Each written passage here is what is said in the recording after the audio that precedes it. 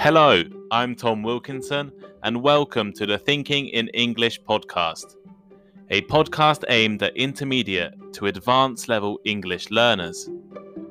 There are thousands of languages in the world. Some are spoken by billions of people. Others are spoken by less than 100 people. But which country has the most languages? In this episode, I'll answer that question. Look at some of the languages spoken in that country and try to explain why there are so many. But first, why not follow the Thinking in English Instagram page, Thinking in English podcast, or the link is in the description. And you definitely should look at our blog, thinkinginenglish.blog, for all transcripts and bonus content. Here is today's vocabulary list. As always, the written list is available in the description of the podcast and also on our blog, thinkinginenglish.blog. Diversity. Diversity. Diversity is a range of different things or people. For example, the wonderful diversity of our country's wildlife is now under threat. Inhabitant. Inhabitant. An inhabitant is a person or animal that lives in a particular place. That city has 5 million inhabitants. Linguistically. Linguistically. In a way that is connected with language or the study of language. For example, apparently Silicon Valley has become one of the most linguistically diverse places in America. Dialect. Dialect. A dialect is a form of a language that people speak in a particular part of a country, containing some different words and grammar, etc. For example, that poem is written in Northern dialect. Descend from. Descend from.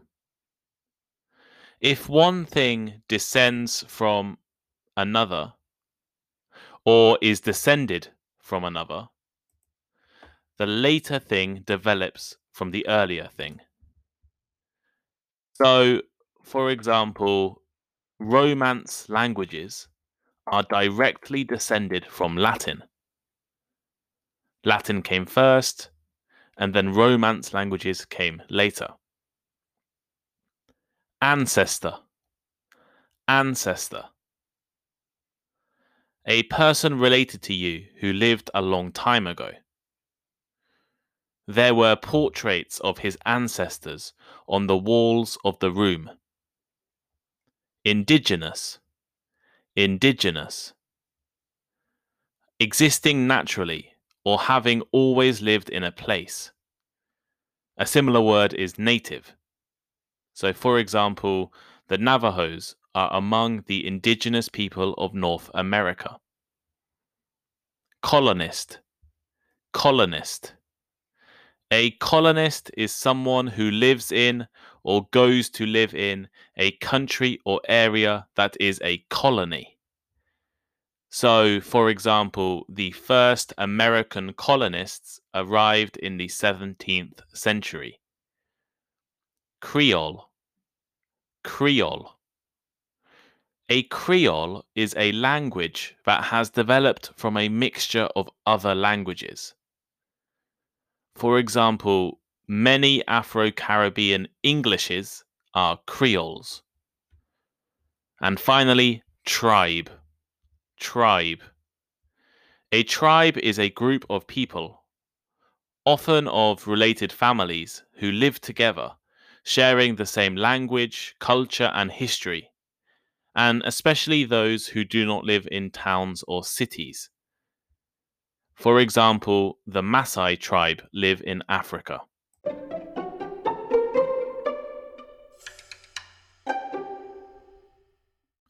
Language is the main way we communicate with each other. It's not the only way, of course. We also use body language, facial expressions, and other sounds. However, language is our main method of communication. Without language, we would have no stories, no history, no culture, no science. Without language, we would be no different from other animals. Even though almost every human can speak a language, we definitely don't speak the same languages. That's why you're listening to this podcast, right? To learn another language. There are so many languages spoken in the world. According to Ethnologue, there are 7,117 languages spoken right now. There are even more languages that have existed in the past and others that will exist in the future. Furthermore, that figure does not include the dialects and regional accents across the world. Although there are over 7,000 languages, only 23 languages are spoken by 50% of the world. How many languages are spoken in your country?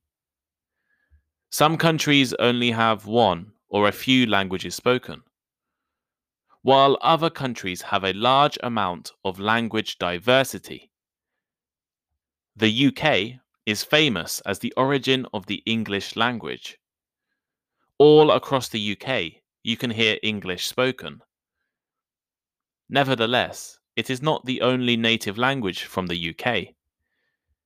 You can also find the Welsh language in Wales, Gaelic and Scots languages in Scotland, Irish and Ulster Scots languages in Northern Ireland, and Cornish in the southern English county of Cornwall.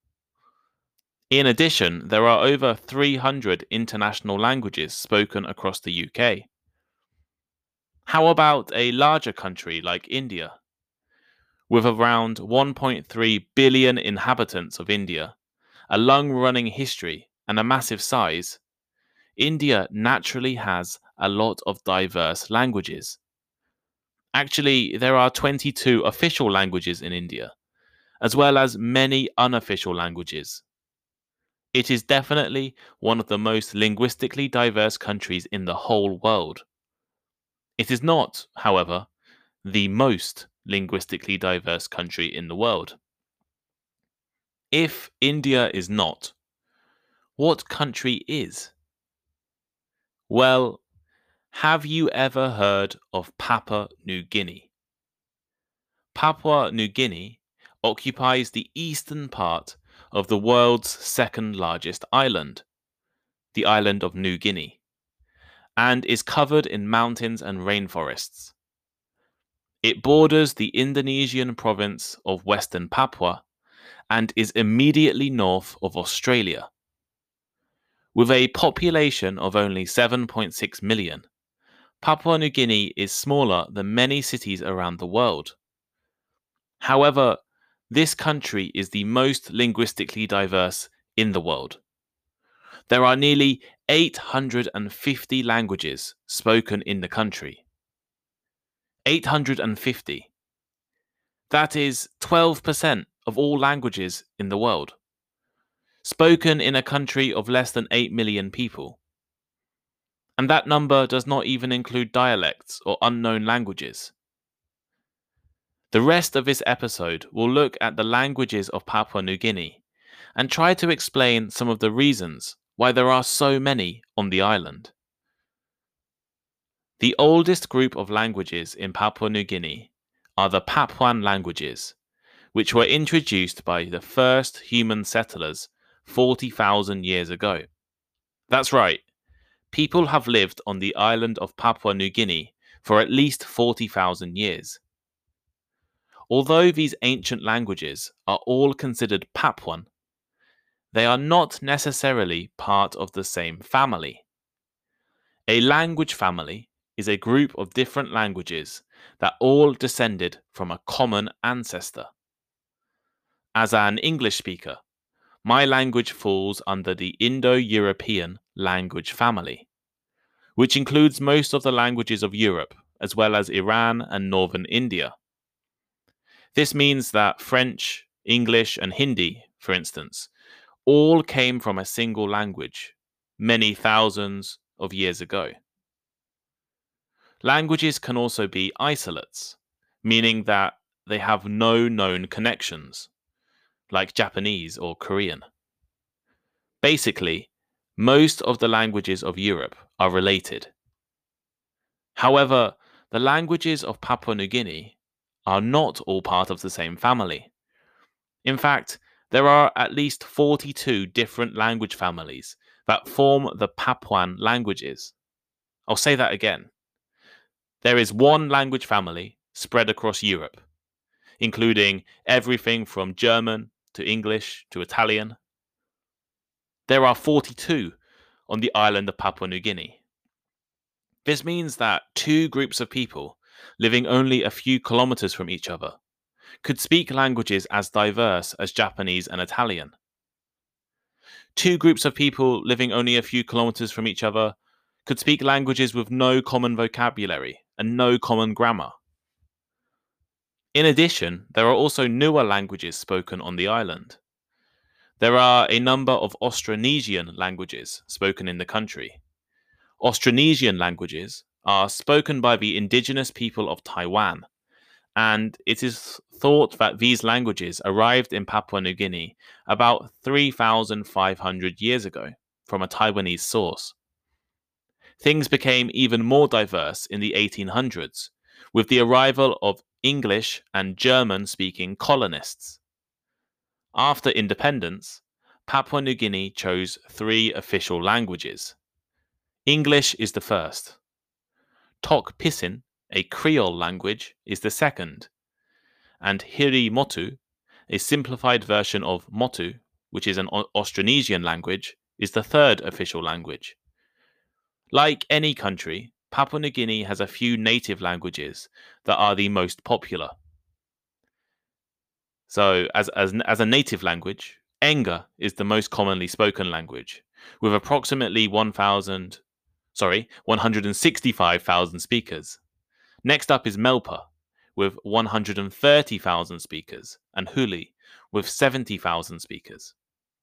Although these are native languages, nearly 4 million Papua New Guineans speak the Creole language named Tok Pisin. Creole languages develop when groups of people who don't share a common language need to communicate. Since its formation, Tok Pisin has grown to be the most commonly spoken language in Papua New Guinea.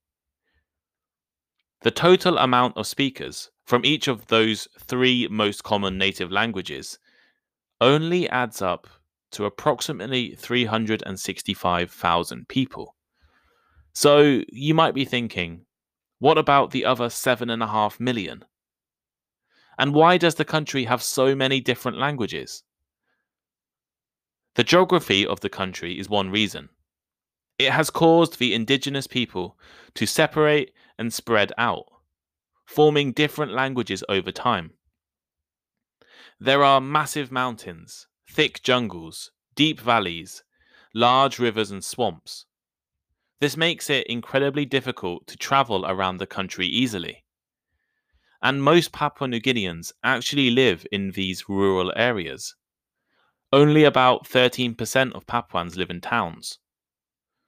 So the different parts of the country don't often mix or interact with each other.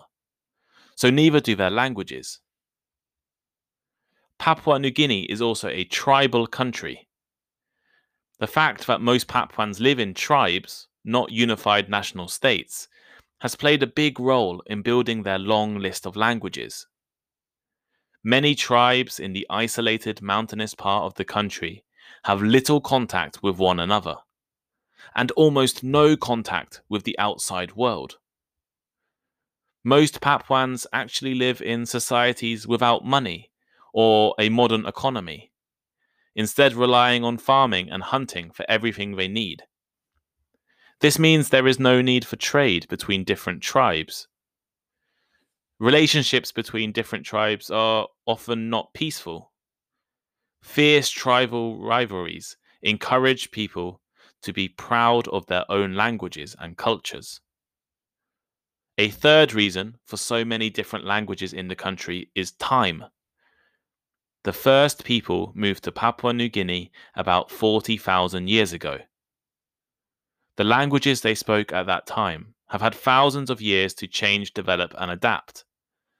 According to the linguist William Foley, it takes about 1,000 years for a single language to split into two. With 40,000 years to evolve, Papuan languages have had plenty of time to change naturally. So here is today's final thought. The most linguistically diverse country in the world is Papua New Guinea. The geographical conditions, isolated tribes, and a long history are the perfect ingredients to create a huge range of languages. However, as time goes on and communities come together, smaller languages could either become extinct or rarely used. Even now, most of PNG's languages have less than 1,000 speakers. This is what has happened to other parts of the world. In the modern world, it is useful to speak the same language as other people, for trade, relationships, and information. In the future, what do you think will happen to the languages we speak? As the world becomes more connected, it is more and more useful to speak the same language. And you need to speak certain major languages to be able to use some modern technology. Recently, I watched a YouTube video about Icelandic, the language of Iceland, which is not supported by many computer programs and smartphone providers. So for Icelandic people to use computer programs and smartphones, often they need to use a second language, normally English. Will smaller languages disappear in the future? And is it a bad thing if they do? Or should we try to protect the world's different languages? What do you think?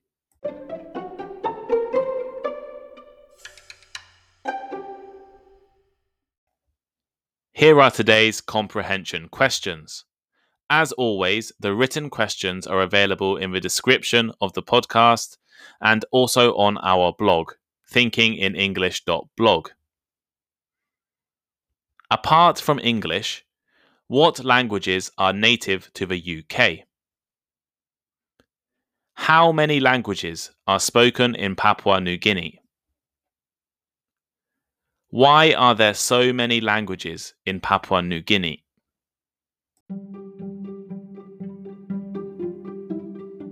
Thank you for listening to today's episode of Thinking in English.